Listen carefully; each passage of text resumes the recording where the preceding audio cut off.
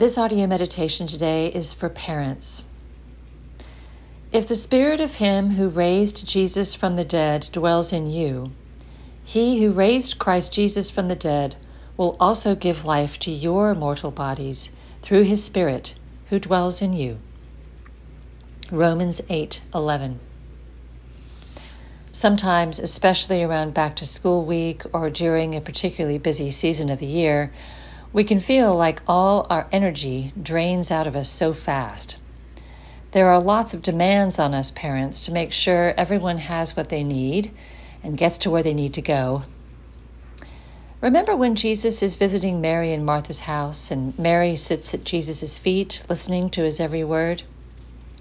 Here's the account found in Luke chapter 10. Now as they went on their way, Jesus entered a village, and a woman named Martha welcomed him into her house. And she had a sister called Mary, who sat at the Lord's feet and listened to his teaching.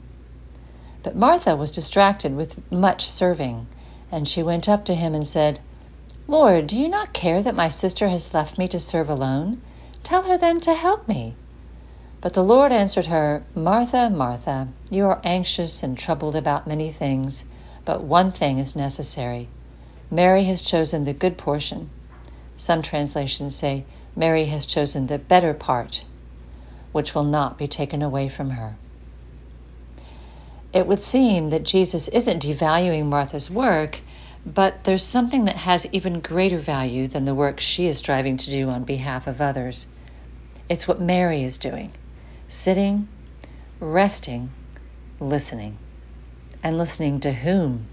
To the one who said just a few chapters earlier, "I am the life of the world." Where can you sit and rest? How can you situate yourself so you are in a listening stance before the Lord of life, the one who made you and sustains you? You don't even have to feel like you've got to have a Bible reading plan or a nice new devotional or journal by your side. If you do have a routine involving those tools, that's wonderful.